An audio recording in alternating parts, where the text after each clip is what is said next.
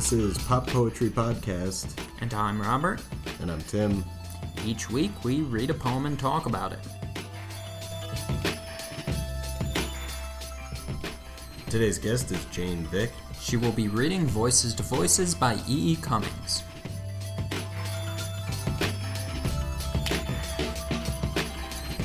Do you want a poem? Here you go. Voices to voices, lip to lip, I swear to no one, everyone, constitutes undying, or whatever this and that petal confutes, to exist being a peculiar form of sleep. What's beyond logic happens beneath will, nor can these moments be translated. I say that even after April, by God, there is no excuse for May. Bring forth your flowers and machinery, sculpture and prose. Flowers guess and miss. Machinery is the more accurate, yes. It delivers the goods, heaven knows. Yet we are mindful, though not as yet awake, of ourselves, which shout and cling, being for a little while, and which easily break, in spite of the best overseeing. I mean that the blonde absence of any program, except last and always and first to live, makes unimportant what I and you believe. Not for philosophy does this rose give a damn. Bring on your fireworks, which are a mixed splendor of piston and pistol, very well provided an instant may be fixed, so that it will not rub like any other pastel. While you and I have lips and voices which are for kissing and to sing with, who cares if some one-eyed son of a bitch invents an instrument to measure spring with? Each dream nasicature is not made. Why then to hell with that, the other this, since the thing perhaps is to eat flowers and not to be afraid. Jane, what first attracted you to this poem? It's a really powerful poem. It's very cryptic, and it's also, I think, while continuing to be cryptic, it's incredibly invigorating and exciting. All right, well, let's look at this first stanza, which opens, voices to voices, lip to lip, I swear to no one, everyone, constitutes undying, or whatever this and that petal confutes, to exist being a peculiar form of sleep. E. Cummings is definitely bizarre. There's no other poet like him. So what's unique about his style here? Besides everything. Mm-hmm, yeah. I mean, grammatically, he's famous.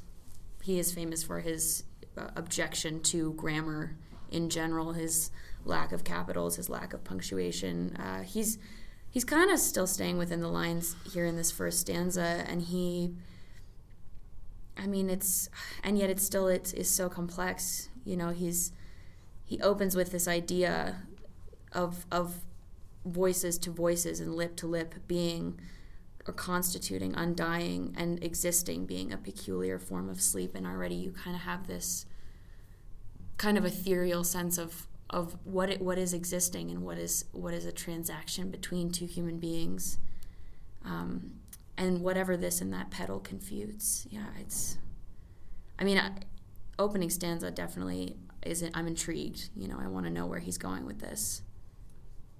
I'm really curious about the parenthetical in the first stanza there, that he feels he needs to swear to, or he needs to include the fact that he's swearing to something, and the thing that he ends up swearing to is really confusing to me.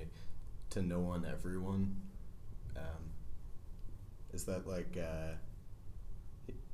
either or? He's either swearing to no one or to everyone. Is he saying that no one is everyone? That no one and everyone is the same thing? I mean, in some ways, it's classic Cummings. You want a comma, you want some kind of punctuation, exactly. And he's not going to give it to you because that's not what he's doing. And so it gives you room to interpret.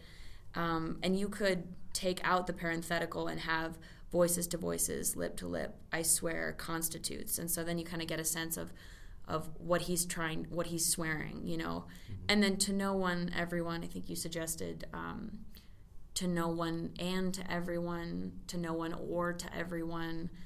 I think it's sort of an entreating moment where he's saying, voices to voices, lip to lip, I swear to whoever's going to listen to me, and everyone should listen to me. Maybe no one's going to listen to me. This is what it constitutes. Yeah, he seems to be talking to other voices and other lips. But is that a person? Is that a self? Are they sleeping? Are they just petals?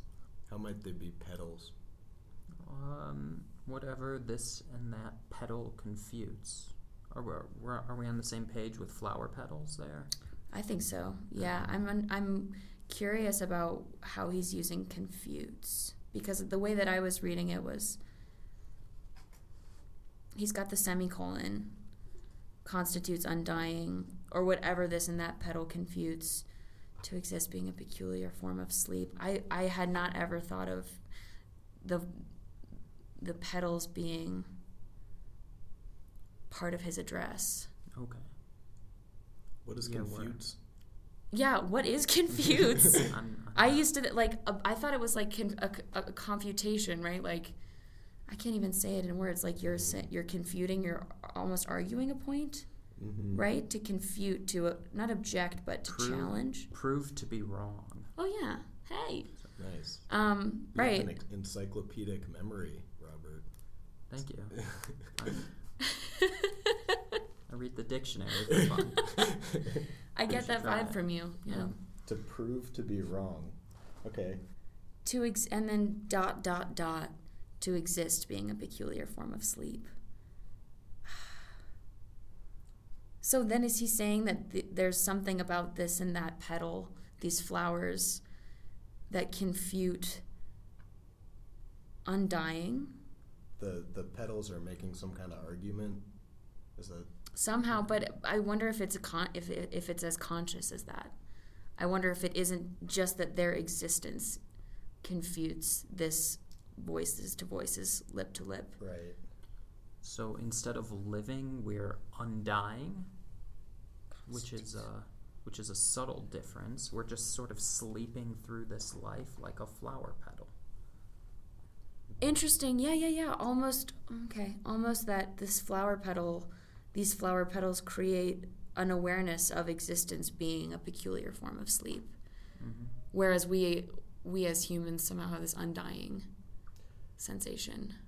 Oh, I thought that the petals were confuting whatever it is that he's saying about voices to voices, lip to lip, constituting undying. Yes, and I think what Robert was saying, because I think that's absolutely right, they are, and almost unconsciously, in that they're petals and not conscious, but in that their existence somehow is a peculiar form of sleep, which in being observed confutes. There it is. Yes. Confutes, word of the day. Yeah. Right, the voices to voices and lip to lip, and the sense of undying. So in a way that Jane, you had mentioned, like, sort of two lines of argumentation in this first stanza, if we want to call it that. One where there's something constituting undying, and then another one where there's existence being a peculiar form of sleep. And the way we're reading the action of the petals there is that they're kind of connecting those two things in a way. Well, let's look at the second stanza, Tim. Yeah. What's beyond logic happens beneath will, nor can these moments be translated. I say that even after April, by God, there is no excuse for May. What's beyond logic? Oh, Robert. How unromantic. I mean, what's... Well, explain it to me. Yeah. So many things are beyond logic, right? I think the realm of human emotion, is infinitely beyond logic, and that's where logic breaks down. Here it's beneath will. Does that mean logic and will are happening on the same level? I think so. I think in some sense there's this sensation. It's kind of like, when you're desperately in love with someone, say, and you have some sort of goal or desire for yourself that just isn't attainable based on this, like, invasive emotion.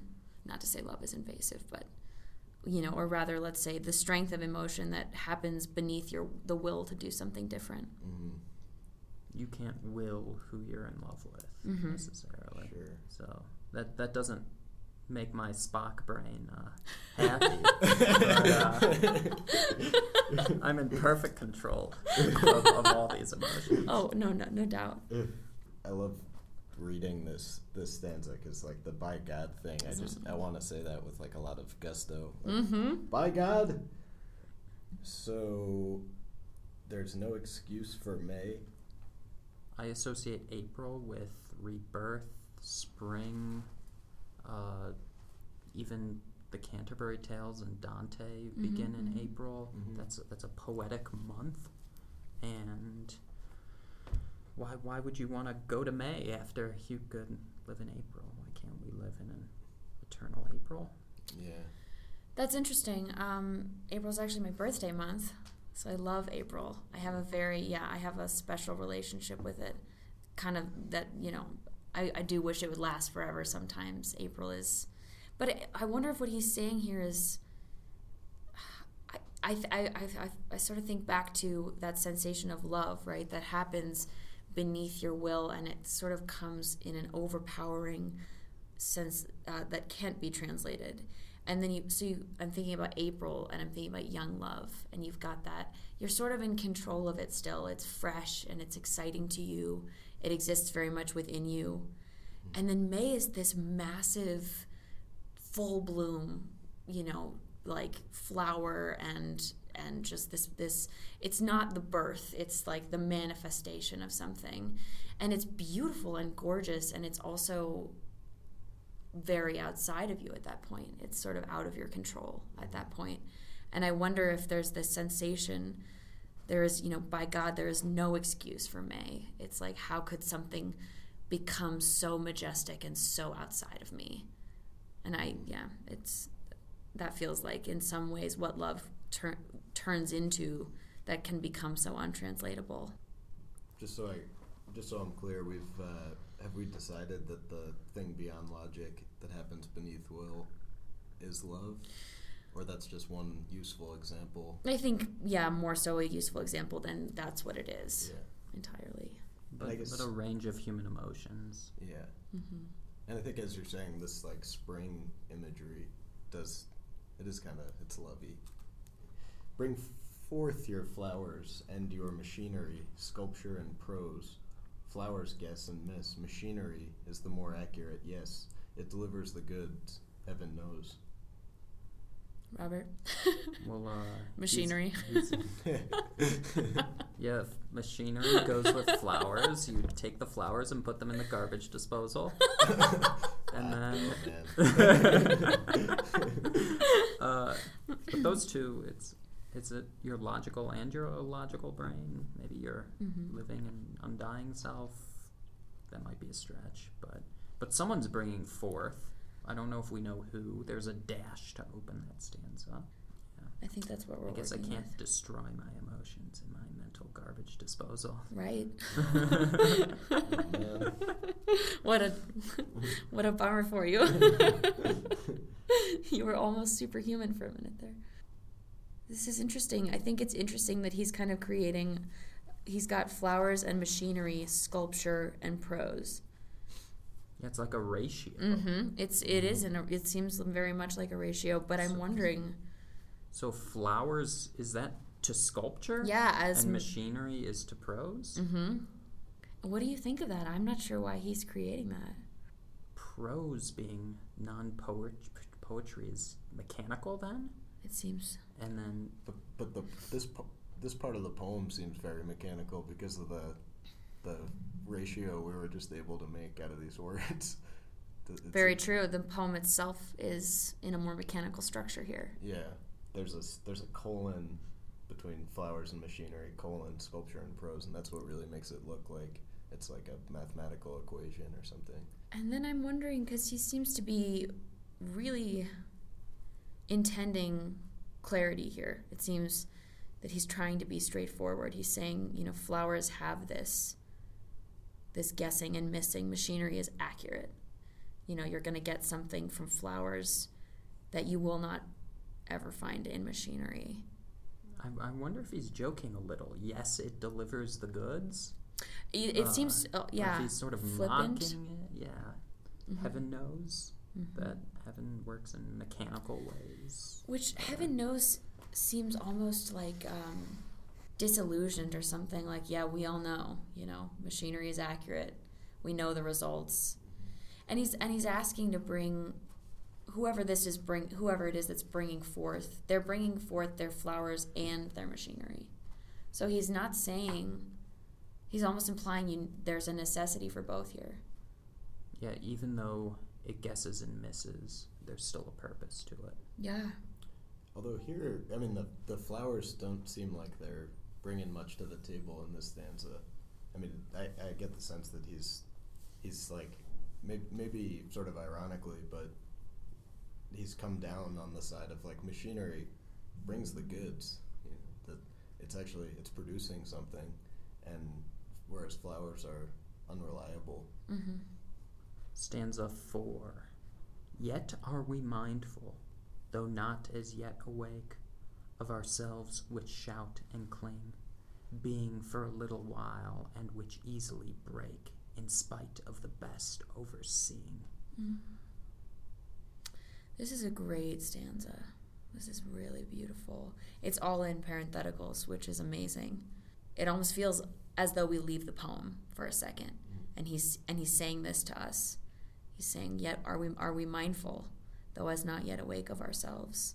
And I think that's really interesting with what you were just saying, Tim, about flowers guessing and missing, and them maybe not bringing.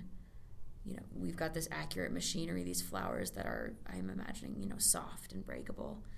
And then here he immediately says, though, yet are we not mindful, though as not yet awake of ourselves, which shout and cling, being for a little while and which easily break. I mean, it's like we are flowers. Mm-hmm. What do you think that yet is in reference to? So I guess actually, I'll what you were just saying sounded like it was explaining the difference between flowers and machinery, or complicating some argument you've been making. Sure, or even maybe clarifying a little bit, because we have in the first stanza we have these petals confuting the concept of undying in human existence, which sounds much like machinery to me. And then you have these petals introducing that existence is in fact a peculiar form of sleep. And then in stanza 4, you have, is it 4? Or stanza 3, where you have flowers guessing and missing and machinery being more accurate. And then we go into 5, and then he's saying, but look again at how much like a flower we are. Yeah, also this parenthetical stanza has rhyme scheme, and it has something of a meter. I just counted it. I think it's 11-9, 11-9. Okay. So there's some order to this parenthetical, whereas there's almost none to the rest of the poem. It hits you harder a little bit. I get this, whoa, like, yeah, it's really, I think, an elegant way to re-grab the mind. Yeah, I should mention some of the other poems some of the other stanzas have rhyme scheme too. Looking through it, but it's more subtle. Yeah, which I love about Cummings, that he kind of dances in and out of structure. Well, yeah, when you read it aloud, you're not. I don't tend to go, take a break after the line or something. The way that I sort of have a bad habit of doing that when I read poems.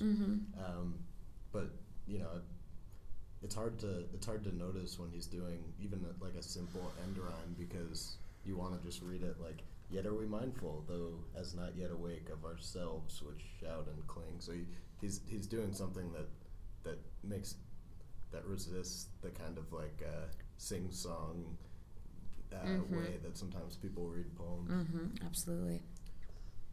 Even though, as we're seeing, this is a pretty simple A-B rhyme end line rhyme scheme. Yeah, and yet it's really elegant. Yeah. I mean that the blonde absence of any program except last and always and first to live makes unimportant what I and you believe, Not for philosophy does this rose give a damn. I don't know the first thing about a blonde absence. Do you guys have any idea, any sense for what that might mean? I'm looking at you here, Robert. Yeah, the first thing I thought of, well, it's blonde with no E at the end. Mm-hmm. So I don't think it's a blonde as in blonde hair. So what's what, is there another meaning of blonde? Let's see what's going on, because Robert, that's under the B's. fair or pale yellow of hair. Yeah, fair, light, yellow, flaxen, golden. So it's, I mean, I wonder if we could say, though, not of hair. It makes me think of vanilla. Kind of, like not, when someone's like, oh, that's pretty vanilla. And there's some kind of element to that. Like the blonde absence of any program, maybe like some innocent absence. I don't know, it's kind of a stretch. I think we need. Are we stretching right now? Yeah, because I'm thinking of vanilla ice cream now, which is absent from my sounds delicious, program. doesn't it? You guys want to get some ice cream? Let's get out of here. I mean, yeah, that's Okay. Well, so there's something in this stanza that is about philosophy, and that's partially, the last line of the stanza seems to be culminating something, and it says, "Not for philosophy does this rose give a damn."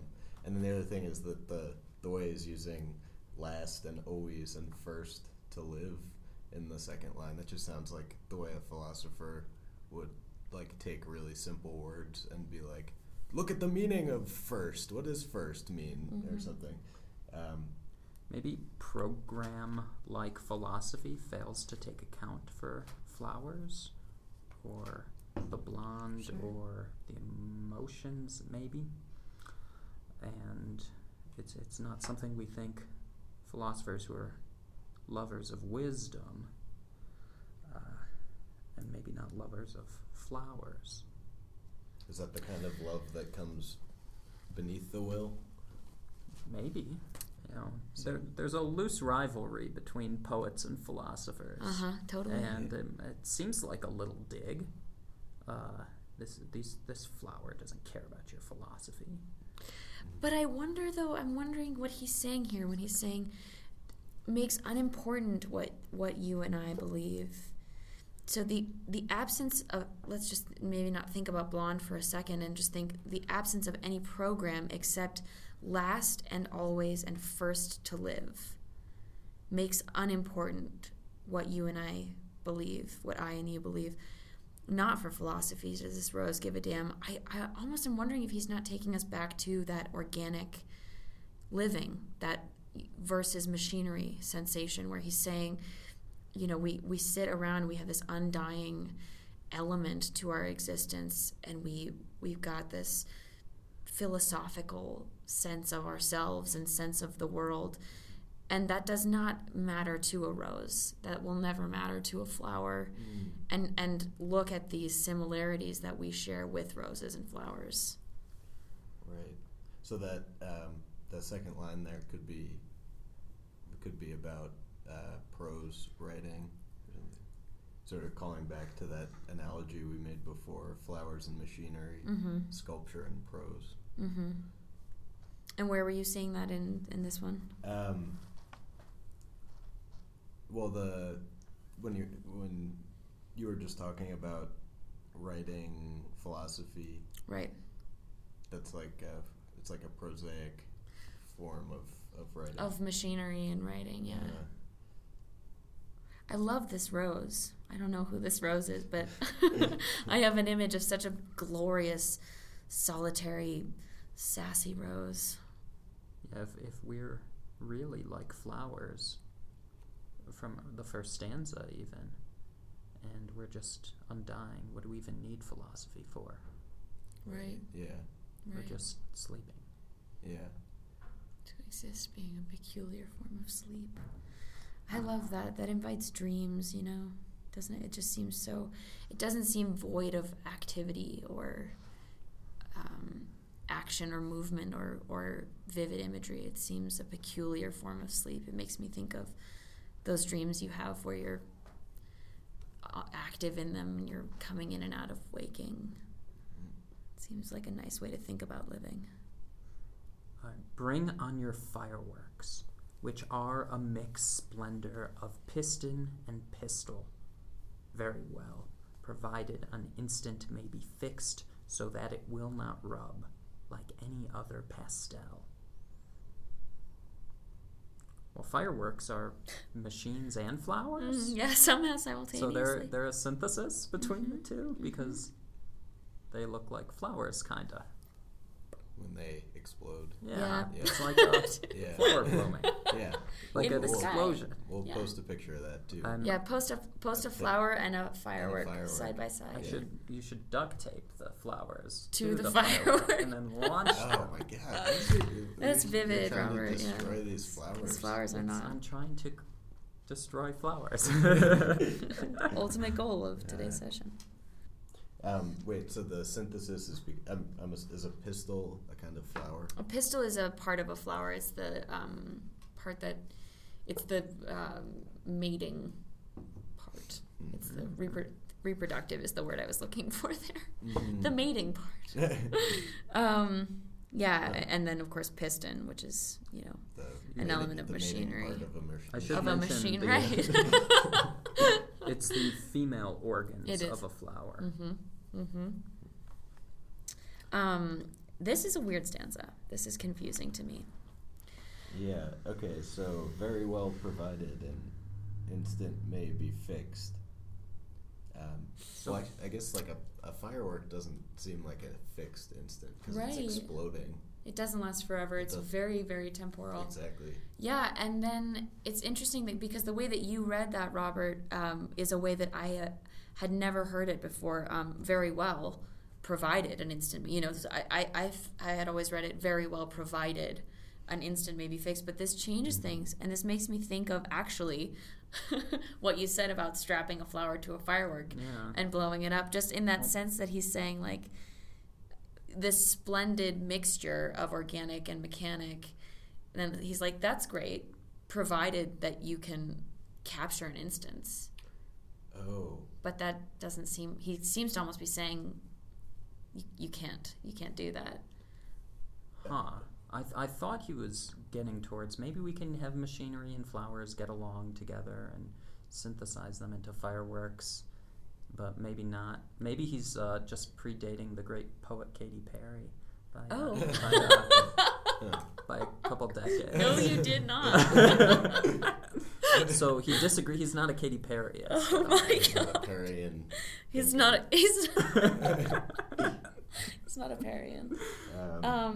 Well, I mean that's interesting. I took it to be sort of sardonic.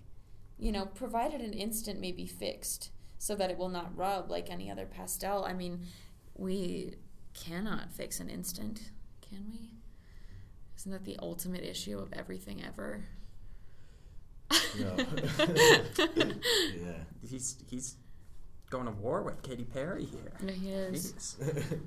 He didn't need I a don't think she's really thought about the symbolism of fireworks. I feel like maybe at the end of this show we should just maybe do a cover or play a little bit. You guys are having a disagreement right now. Yeah, we're not talking. Yeah. Actually.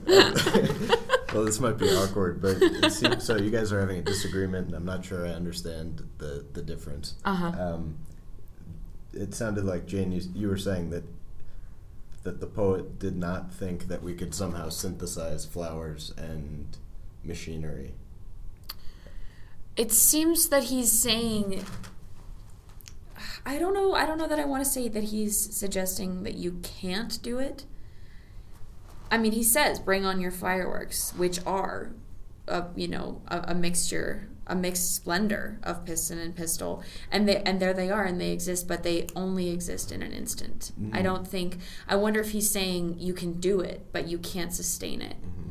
I'm just wondering if he's talking about this marriage between organic matter and machinery that happens. It does happen, but then it dies, and you're left with the organic matter you never leave the organic matter. And you can create a relationship with machinery, but there's something so inherently different about the two that only if you could capture an instant would you be able to sustain the relationship between them in any kind of real way. Yeah, and I just think this poem is this mixture of rose and machine, of rhyme scheme and free verse, and order, disorder. So I think he's trying to make it work, and I'm probably wrong. And like any other pastel, which is a colorful tool, so I think he's letting his colors burst. He's going up, up, up. Baby, he's a firework. I bet this poem's going to explode in the next two stanzas. I think he might shoot just across blow the it sky. up. Might just be blowing up both of them. I'm so upset that this has turned into game area. No, look, I bring you guys my favorite poem. It's his fault. We've got lips and voices to sing with. Oh my god, here, that's so so that's real. good.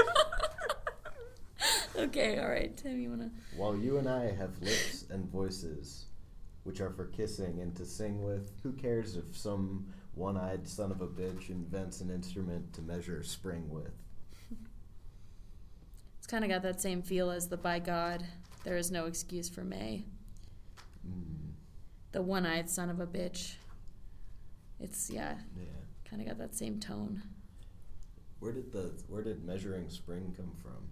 Or that's from the marriage of like machinery and nature, I guess. But I just didn't know that that's what we were trying to do, was measure spring. Sure.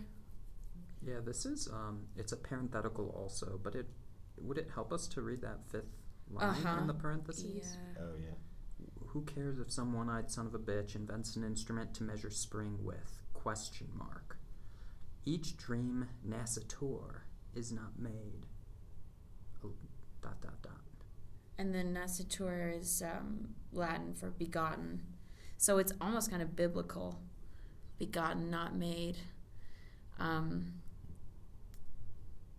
wonder what that, begotten is an organic process, made is a mechanical process. Huh. So we get that already.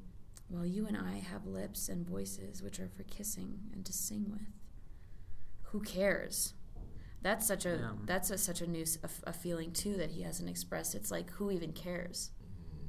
It's like science or technology or machines do nothing for us, really, when what's essential to us is our voices and our lips. Wait, they deliver the goods. They don't deliver the goods Yeah, anymore? but heaven knows, Heaven knows they deliver the goods. Like, who cares about those goods when you've got voices and lips, And since we're sleeping, we dream these begotten, born dreams from out of us, and maybe machinery takes away from that. Yeah, that natural process. I was thinking that it gives us the goods, so we have nothing to dream about. Right. I was thinking that because of the biblical element that Janie just brought up, the difference between begetting and making, that the machines we make, at some point we've dreamed about them. Like somebody dreamt up the idea of like a iPhone or something, and so there's a connection between the things we make and the fact that we at some point wanted to make them in like a spiritual way or something. Sure.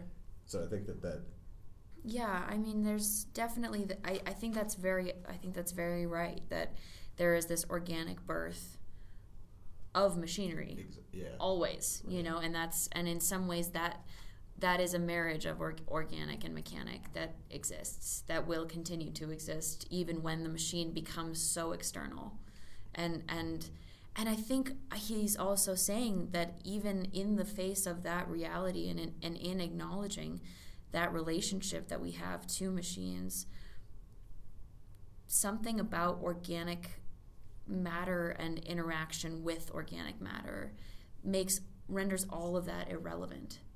it almost seems that he's saying, like, it makes me feel like it's a tinkering pastime, this construction of mechanics. And then you have a moment where you find someone who you want to kiss or sing to or with or about, and you don't care anymore, you know? If you could discover, it almost seems like invents an instrument to measure spring. It's so fascinating that he's saying, like, to measure spring. It almost seems like we can create a machine that will tell you more about things, but it doesn't matter. Things become meaningless.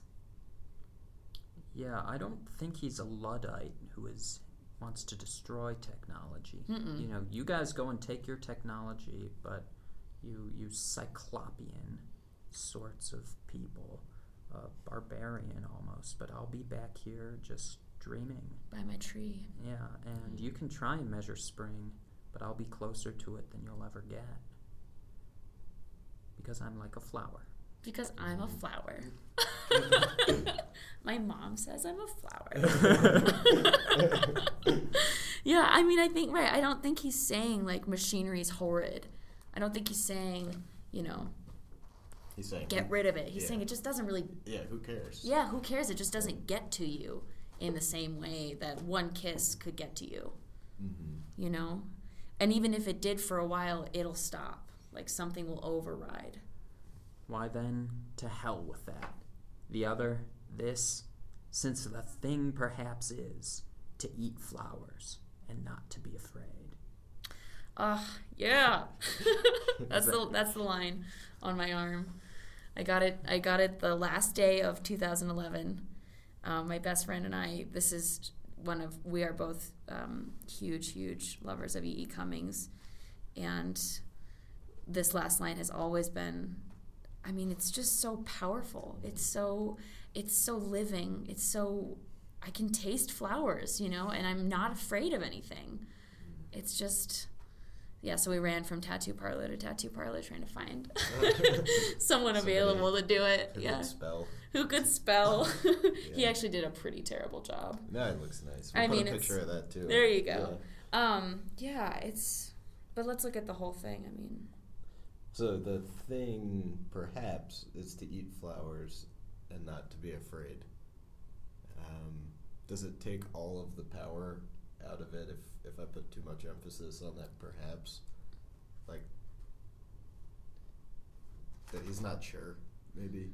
Well, I mean, I even think, and, like, please don't be worried about my, you know, no emotional attachment to my interpretation when I can't remember how old I was, but... Very Spock-like of you. Thank you. It means nothing to me now, really. I mean, it's a weird stanza. If you look at it, the other this, since the thing perhaps is to eat flowers and not to be afraid. I mean, what's going on with the eating flowers? Because we've got this comparison, right? The whole that we've been working off of, kind of the whole poem through, of us being like flowers. You know, we are squishy. We're organic. We have this, you know, this like sensory experience that doesn't exist in machines. And then we finally have said, you know, these dreams are begotten. They're not made. They're, you know, machinery is overridden by this physical sensation. So then to hell with it, since the thing perhaps is to eat flowers and not to be afraid. I'm not sure now what he's trying to say. Eat ourselves? Yeah, eat each other, like some sort of like continuing in this very visceral person-to-person experience. Yeah, because and eating is something else you do with your mouth. He's done a lot of mouth stuff. He's a mouthy kind of guy. So he's been going back to singing and kissing a lot, and now at the very end, we're talking about eating, and I wonder what that could. What you were just saying, Jan, was making me very worried about what's going on at the end of this poem. Yeah. Well, I'll try and take a stab at it. But a flower, it's obviously a metaphor. You don't go out and eat your flowers in your garden. Sure. But Some of them. There are flowers. Yeah. I just want to say that there are flowers that you can put in salads, very aesthetically pleasing and tasty. Okay. We should actually, we can put a picture of that up too. Sure, yeah. But it's a metaphor for beauty. To have it, or beauty or poetic muses or inspiration to create art, and you want it to consume it, to live in beauty. And not to be afraid, right? And I mean, that was absolutely my initial reading of it, was this just, I mean, so affirming, you know. And I loved the perhaps. I think it's interesting that you mentioned it, Tim, because I don't think it detracts at all from the power of it. I think it gives it this, you know, perhaps what it is to do it, to be unafraid, to live in that beauty and consume it if you can, and create it, and, you know, and don't be afraid. And I love that idea of not being afraid. Yeah, the perhaps especially just gives it this sort of like gentleness, you know, and it's so powerful and so unassuming also. He's not like, so the thing is that you need to do is go eat some flowers and just stop whining. You know, he's like, perhaps this thing that we can do, this immensely powerful thing. Well, let me try and take a stab at a different interpretation. Totally. Which is, is there a biblical reading where if you're in the Garden of Eden, away from all machineries, and you eat of the fruit, forbidden fruit, and not be afraid of what's to come? I just wrote a paper on this. To not be afraid of knowledge. Wow. I know it's a flower, not an apple, but is there anything to that? I like it. Yeah. I think it's I definitely think it's interesting, especially because we just have the line that he's hidden, each dream begotten, not made. Weren't Adam and Eve, they like ate the apple and then they got really afraid after. Terrified. And they had to get clothes. They hid, and they found clothing. But what if they weren't afraid of the knowledge? Oh, yeah. Robert, I dig this. Cool. Right? I mean, that feels so powerful too, doesn't it? Just imagine that in the garden, if after Adam and Eve had eaten from this tree of knowledge, they stood up and they were like, we know now. Yeah. Get down here, God. Let's freaking talk about this.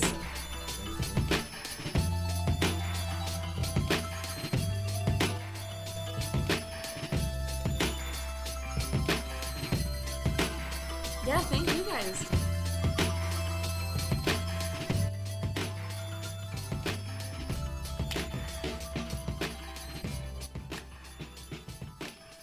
Can we ask you to read through the poem one more time? Sure.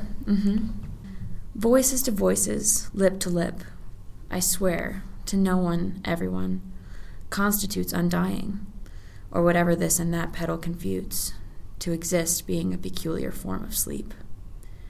What's beyond logic happens beneath will, nor can these moments be translated. I say that even after April, by God, there is no excuse for May. Bring forth your flowers and machinery, sculpture and prose. Flowers guess and miss. Machinery is more accurate, yes. It delivers the goods, heaven knows.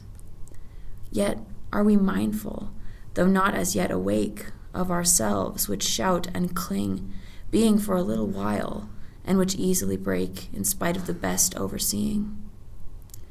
I mean that the blonde absence of any program, except last and always and first to live, makes unimportant what I and you believe. Not for philosophy does this rose give a damn. Bring on your fireworks, which are a mixed splendor of piston and pistol, very well provided an instant may be fixed, so that it will not rub like any other pastel. While you and I have lips and voices which are for kissing and to sing with, who cares if some one-eyed son of a bitch invents an instrument to measure spring with? Each dream necessaire is not made. Why then to hell with that? The other this, since the thing perhaps is to eat flowers and not to be afraid. Rapid fire questions with Robert Moschel. Yeah! All right, just some quick rapid fire questions for you, Jane. Okay. What is one thing essential to living the good life? What? Okay. Physical activity, I think. And water. Water. Yeah. Can I count those as one thing? Yeah, sure. Great. Yeah. That's absolutely. So exercise, right? Yeah, I mean, and that's got a really bummer connotation, I think, sometimes, especially in the U.S.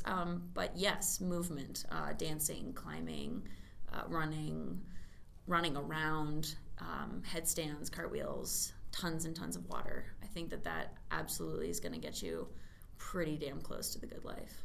And what's your favorite or preference for physical activity? That's tough. I bounce around. I love running. I love running and I love dancing, and I just recently started climbing again, and I'm really excited about that. I feel like it's cheating to say it's my favorite because I just started again, but I'm into it. All right. Which book has had the largest impact on your life?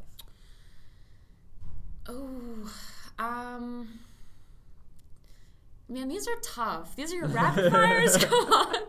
Okay. Well, it's kind of a toss-up. I think I would have to say Anna Karenina, specifically for the last line, and I always feel really guilty because I don't want to give away the last line of the book to those who haven't read it. But without giving it away, in Essentials, there's a revelation that Levin, who is one of the main characters, has where he realizes that he is the author of his life and his experience, and it's a very empowering, very clear revelation that he has, where he's suddenly like, wait a minute, I can put as much meaning in my life as I desire and choose.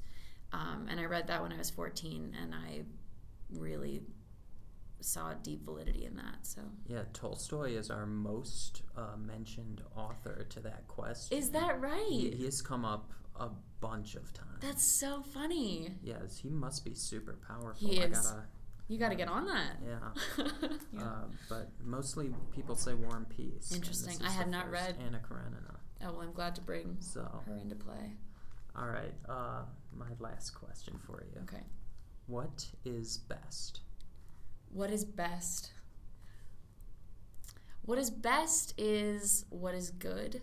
What is best is what is honest and open and what faces challenges. I think life is a really interesting thing, and it can be really hard. And it is really hard a lot of the time. And I think especially during these years in our lives, the 20s and college and this time in history, things can be really hard, and it can be hard to find best. And so I think best is authentic. I think it's facing hard things and getting stronger and striving for goals and not deciding that you don't care or that it's not worth it. All right, Jane, thank you for your wisdom. Cool, thank you.